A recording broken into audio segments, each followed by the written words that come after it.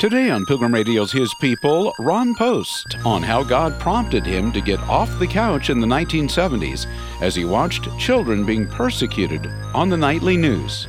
There are children abused all over this world in various forms, be it sexual or slave labor or all kinds of things that go on in our world, even here at home. And reaching out to these people and getting them to understand that there's hope for them is a challenging thing, but we need to do it. Patrick Herman talks to Ron Post next.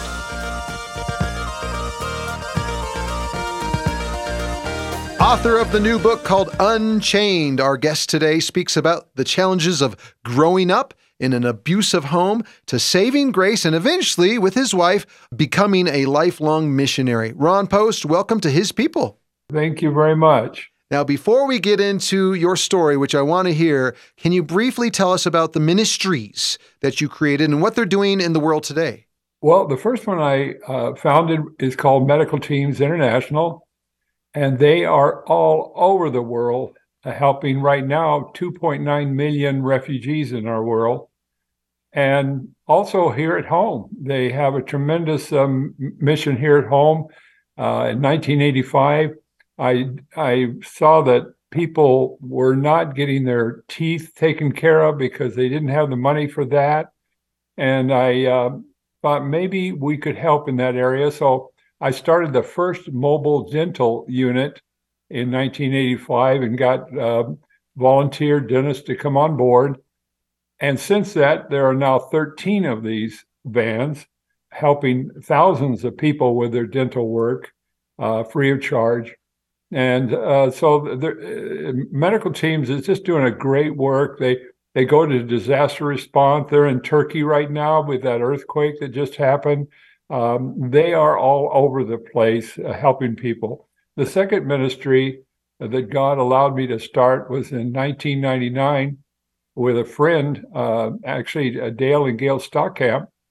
And we thought we could help Christian ministries grow through showing them biblical fundraising methods. And so we started an organization called Mission Increase, and we are helping ministries across this country through free workshops to learn biblical fundraising. And one of the things that we're really stressing is that, in the most nonprofits, they see donors as just someone they need, but they don't know how to interact with them. Right.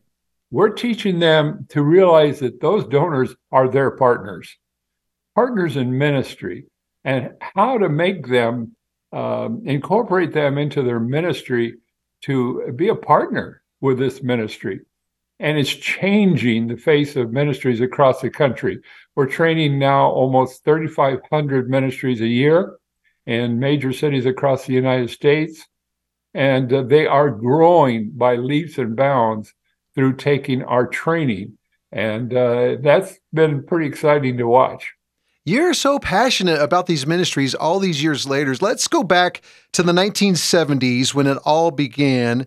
And I think you eventually took your medical team into Cambodia during that time of the killing fields. Was that when it all began? And I think I read that you were watching the news like all Americans used to do back then. They're on the couch with your wife.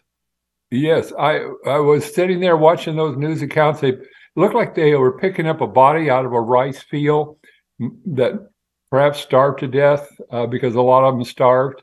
And she looked like a teenage girl. I looked over on the couch and there was my teenage daughter. And I thought, Lord, why am I so fortunate to be born here when it could have been my daughter over there? And as that happened, it was like somebody just literally handed me a written plan that you are to raise up medical teams and you're to take them there to help those people. Wow. And you're to do it within 2 weeks. Whoa. And yes, that's what I thought. And I questioned the Lord about that. But the book will describe step by step that happened over a 2-week period that ended up sending 27 medical volunteers to help in a hospital ward over there in one of the refugee camps. And it was exciting. And, I was there thinking, how can I do this? And I finally blurted it out to my wife, Jean, and she said, yes, we need to do that. Wow. We need to help those people. And so that was confirmation. And that's what it all started in 1979. And we've been going to disasters and stuff all over the world ever since. Yeah. Now, I from what I read, you actually talked to one of the newsmen, and he got you on the nightly news, and that's where God used the people to bring in the funds and the doctors. Yes. I called the station that I saw the news, and it was about 11 o'clock at night. I called him, and he later tells people, you get a lot of kooky calls at 11 o'clock at night on the news. But he said something about this man prompted me to listen. And when I finished, he said, Ron, why don't you call Mike Donahue at KOIN-TV in Portland and talk to him about it? So I called KOIN, not thinking I'd ever get a hold of Mike Donahue, very popular man. Put me right through to Mike. Wow. And told him, and he's a brother in the Lord, told him about this. And he said, Ron, why don't you hold a news conference about this? I didn't know what to do about a news conference. But we did. And the next morning, there were cameras and reporters all over the place. And I was just blown away. But later I realized that was God. God had brought the media together to put this together. And they did for the next 10, 15 years or more, even up till today.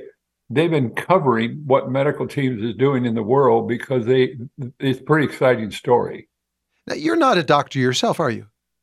No, I'm not. I was just a businessman when God said, hey, I want you to do this.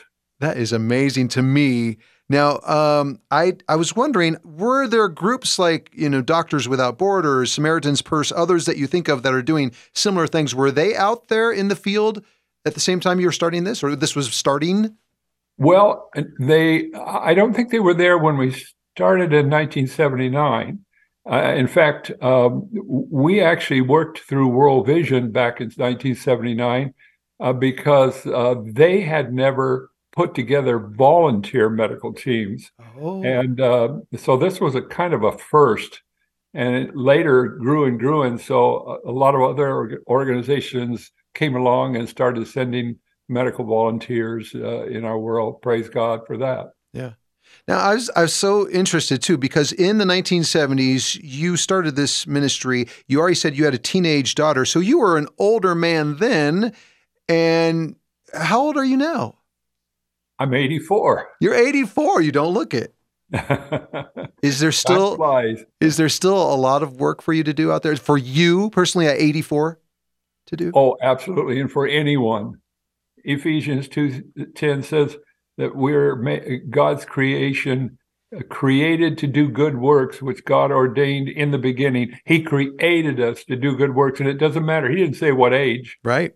It's any age. Apostle Paul said, I'm fighting the fight until the end.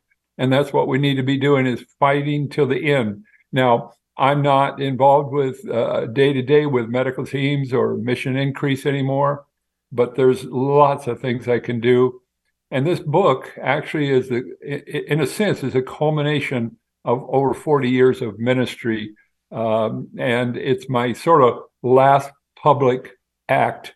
And I'm hoping and praying that this book will touch many lives, and lives will come to Christ through this book, or people who have had trauma in their lives will find forgiveness and go on to live a life of meaning and purpose, which we all crave and what God wants us to do. Yeah. Now, you said forgiveness because you're referring to your abusive childhood, and I want to talk to you about that in just a little bit, but let's focus on the experiences first of the ministry. So you served initially in Cambodia. Where else has the ministry gone over the years? Take us through the 80s, 90s, early 2000s. Yes, and the book chronicles all these places. So after Cambodia, there was the terrible disaster in Ethiopia, where nearly 200,000 people starved to death, and we took our medical teams there. And there were several incidents there that changed my life forever. One of them was that we were in a feeding center feeding, intensive feeding of young babies that were malnourished. And so every morning, 1,400 women would line up on the ground with their babies, hoping to be admitted to our feeding center. And we could only take 250 of the worst cases each day. And so the nurses would go down through the line of the babies, and they would be feeling between the fingers of their hand for fat content to see which are the worst cases. And they were all worst cases. Yeah, right. And then they would pick the 250 and go off in a corner somewhere and cry because they knew that some of them were not going to be there the next day, that they didn't choose. And while I was watching that unfolding one day, the second thing that happened was I saw two elderly ladies walking towards me. And I don't know why they picked me, but they walked right towards me. And they stopped in front of me. And within almost seconds, one of the ladies began trembling violently, and she fell to the ground right there at my feet. They tried to save her, but she died right there on the ground. She had starved to death. And she had in her hand an empty black bucket, and it was laying by her hand. She had come looking for grain. And someone took a picture of that and gave it to me. I still have it. It's burned here in my mind. Of course. That picture of the lady with the empty black bucket. And God has reminded me ever since that time that we have a world full of empty buckets. And God's people of all people are called to fill those empty buckets. Whether it's here in the United States or around the world, we're called to fill empty buckets. And I've been reminding people of that for over 40 some years, that we're called to do that. And then after that, we went to places like Goma, Zaire, where you remember Rwanda, the genocide in Rwanda, and they came across the border there, and we were taking care of 250,000 encamped on a volcanic rock with not one latrine in the whole place. And our team saved a lot of lives right there, lost some too. But these wonderful volunteers that they go and live under harsh conditions, sometimes dangerous conditions, and they render aid to save lives. They are special people. And I tell stories about these special people. And when the reader reads it, they'll get to know them and they'll fall in love with them. Yeah. Let's stop there for a second, because I do want to hear, give us an example of some of the stories of the people that God has brought into your ministries, maybe how their lives are changed or how your life was changed because of them. One of the greatest things as far as success for my own life is the fact that I was able to see those wonderful people working in the field. People like Marie Davis. Marie Davis is a nurse.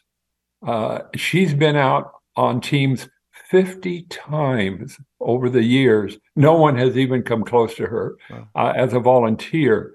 And Marie, I remember a funny story when we were in Ethiopia, and they were staying in tents. And each morning they'd get up and just for fun, they'd count the flea bites on their body. Wow. And Marie got up one morning and said, "Oh, wow, I got 250. And they laughed about it, their discomfort. But Marie Davis is just a wonderful, wonderful believer who has gone overseas to help in many, many times in many, many situations. And to imagine going through those flea bites and then saying, yep, I'm going to volunteer for the next one, wherever it is in the world, for 50 times. That's 50 amazing. Times. Yes. And many more people like that that have gone out, just wonderful people. I remember Dr. Travis Cavens, who's now gone to be with the Lord, when we were in helping the genocide of Rwanda, and I was bunking with him. He was a pediatrician, and he was taking care of the children in the camp. Every day, there was just hundreds and hundreds of children lined up wanting help. Mm-hmm. And one night, as I was bunking with him, I said, "Travis, do you know how many patients you saw today?" And he said, "No." And I'm trying to remember. I think it was like 200. Wow. And, he sees maybe 30 in his practice at home in a day. He saw 200. And suddenly he burst out crying, just bawling and bawling. I've never seen him do that before in all the years. And I would let him finish crying. And I said, "What's going on, Travis?" He said, "Ron, we took care of 200, but there were 200s there when I left. And we couldn't take care of them." And he was just hearted over these people that he wasn't going to be able to take care of until the next day. And many of them might not make it by the next day. Harsh environment.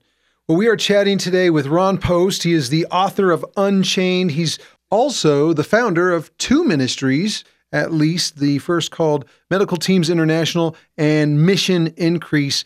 And he is here with us today on Pilgrim Radio's His People. And the book Unchained was just released. Ron, what do you hope your book will do? I mean, what you're hoping it'll generate or invigorate people? What's the kind of action you're hoping that it'll call people to? Well, one thing that's important is that I show people how to find forgiveness and go on to have a meaningful life. I really hope they see that in the book, how to do that. The second part is how to find meaning and purpose for your life. And I describe how that can be done. I give you examples of how you can find meaning and purpose. And if you've already found meaning and purpose, it will affirm you in what you're doing. So that's really the theme of the book. And there's some sadness to the book, but there's some happy times too in the book and victories that they will see in the book. Well, and I haven't let you talk about it yet, but you've mentioned it twice with the forgiveness part, and that's a big part of the story of what you came out of. You were sexually abused as a child, right? Yes, I was. Yes. Now, why was that a big part of this story that you wanted to tell with the message of the medical missions, and why did you decide to disclose it now, 73 years later? Actually, I did a study on this, and I find that the average time for people disclosing sexual abuse is about 25 years or so. It's very common. I didn't know that. I thought maybe I was the only one. But I waited 73 years, and there were several reasons for that. I was told when it happened that, don't tell anybody or you'll get hurt, and I believed it. And a lot of kids do go through that. And then went through shame, and then went through, searching for life. But in 1965, I received Jesus Christ as my Lord and Savior, and He changed my life. Now, it took 7 more years of my Christian growth before the Lord caught my attention to remind me that I have not forgiven those people who did that to me. And so one night I got on my knees and I prayed and I asked God to forgive these people. And when I got up off my knees, I felt like a new creation. Yet, that was back in the early 70s.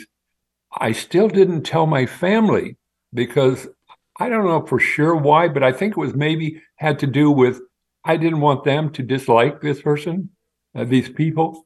But finally, about 3 or 4 years ago, the Lord convicted me of that and said, "Ron, they need to see who you were before and who you are now." And so I got my family together and I told them what happened. And I'm now encouraging people, don't wait like I did. Don't wait like I did. You can recover from abuse like that and go on to have a life of meaning and purpose. And it's done I found through a relationship with Jesus Christ. And, you can't change the past, but you can change the future, and you can find meaning and purpose. There is a chance for you to do that. Don't let the one who hurt you continue to do that when you don't have to. Now, I'm thinking maybe the listeners out there thinking, but this guy that I'm listening to on the radio right now, he came up with these 2 amazing ministries, Mission Increase and Medical Teams International, and yet he's saying, don't wait like I did. So what was it about that you say, no, it could have been better? What would you say would be the benefit of saying, no, get this out in the open right now? Yes, healing. When you hold things like that in, they've done studies on this. You run into all kinds of problems: anxiety, depression, discouragement. All kinds of things affect people that hold it in like that. It did me. And but through forgiveness, and you truly forgive, Yeah. you can learn to be a happier person, less anxiety, more upbeat on your life. It makes a total difference in your life when you find forgiveness to where it's not on your shoulders anymore. You've given it to God. And I think in your book, it was showing that there's the study concluded that the average age of people reporting childhood sex abuse was the age 52. Yeah. That's that's up there. That's a lot of years of living with that terrible truth. Yeah. And I hope that people read this book that have gone through that. And there's been millions that have gone through it. And there's millions out there right now. Yep. That might be reading this book or listening to this program who can say, yeah, I went through it and I'm still struggling. There's hope. Yeah. And that hope is in Jesus Christ and his forgiveness. As a Christian, we are called to forgive. Matter of fact, there's a scripture in Matthew that the Lord spoke of. If you forgive other people when they sin against you, then your heavenly Father will forgive you. But if you don't forgive them their sins, your heavenly Father will not forgive you your sins. That's pretty hard. That's really hard. Is there a connection, I was wondering about this, between what you've seen in the poverty of the world and albeit a different kind of abuse, but abuse all the same of children, whether it be starvation or even what you went through? Is there a connection of those two? Could be. There are children abused all over this world in various forms, be it sexual or slave labor or all kinds of things that go on in our world, even here at home. And reaching out to these people and getting them to understand that there's hope for them is a challenging thing, but we need to do it. We need to be out there helping these people. Have you written a book before, or is this your first? I did write one back in 1999, but we didn't really publish it. We just used it as a gift to donors and stuff to medical teams. So this is really my first and probably last published book. You think this is your swan song? I believe so, yes. How has it been going as far as like doing these kind of interviews and just doing this on a national level? 30 years ago when I was with medical teams, I was being interviewed almost weekly, and it was for years. And but when they said, well, Ron, you're going to have to do some interviews, I was nervous inside. I was really kind of frightened inside and prayed a lot about it. But, I've done a number of them now, and I enjoy them because I'm just saying what we did. And it's exciting to think about people getting the book. Almost all the proceeds from this book will be given away. So I want people to read the book. I just hope they'll get it and read it. Well, and like I said at the beginning of this conversation, you can just feel your enthusiasm for this ministry that you've been serving all these years, and for this God that you serve all these years. Amen. Amen. Medical Teams International still going strong. I think I read online Ukraine and Uganda. Those are really hot spots today. You just mentioned Turkey because of what's going on. Where is the ministry headquartered today?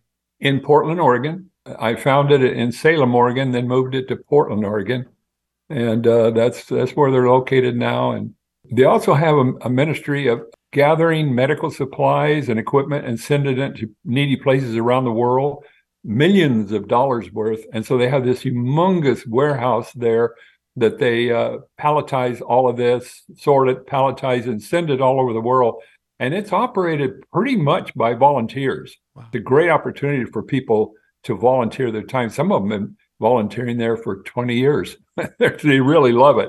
And you were mentioning even with the Ebola outbreak from some years ago, I would think most people would run away when they hear about an Ebola outbreak, but here you and your team are running to the battle.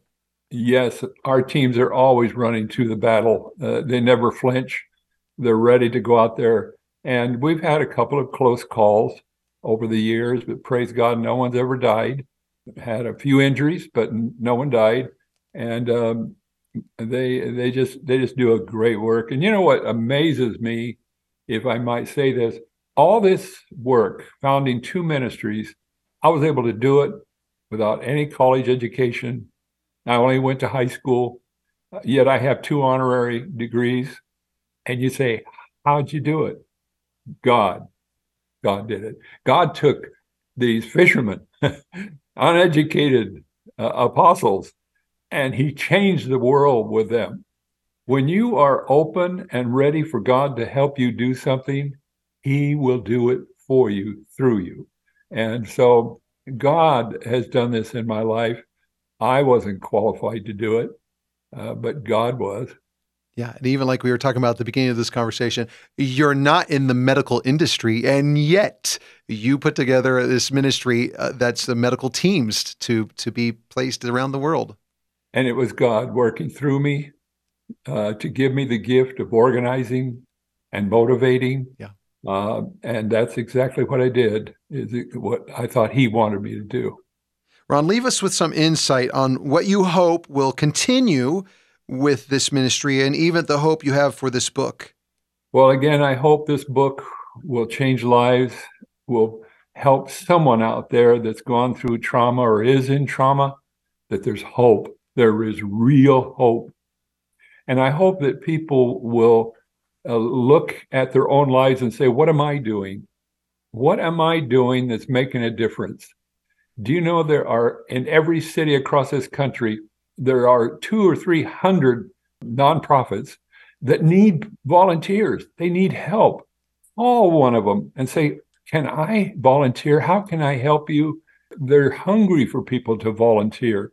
There's organizations all over. And so I hope people will see that there's hope in your own church. You know, when my wife retired from medical teams, and by the way, praise God, December 5th, 2022, she went to be with the Lord after having Alzheimer's. And I miss her terribly, but she worked for medical teams for years.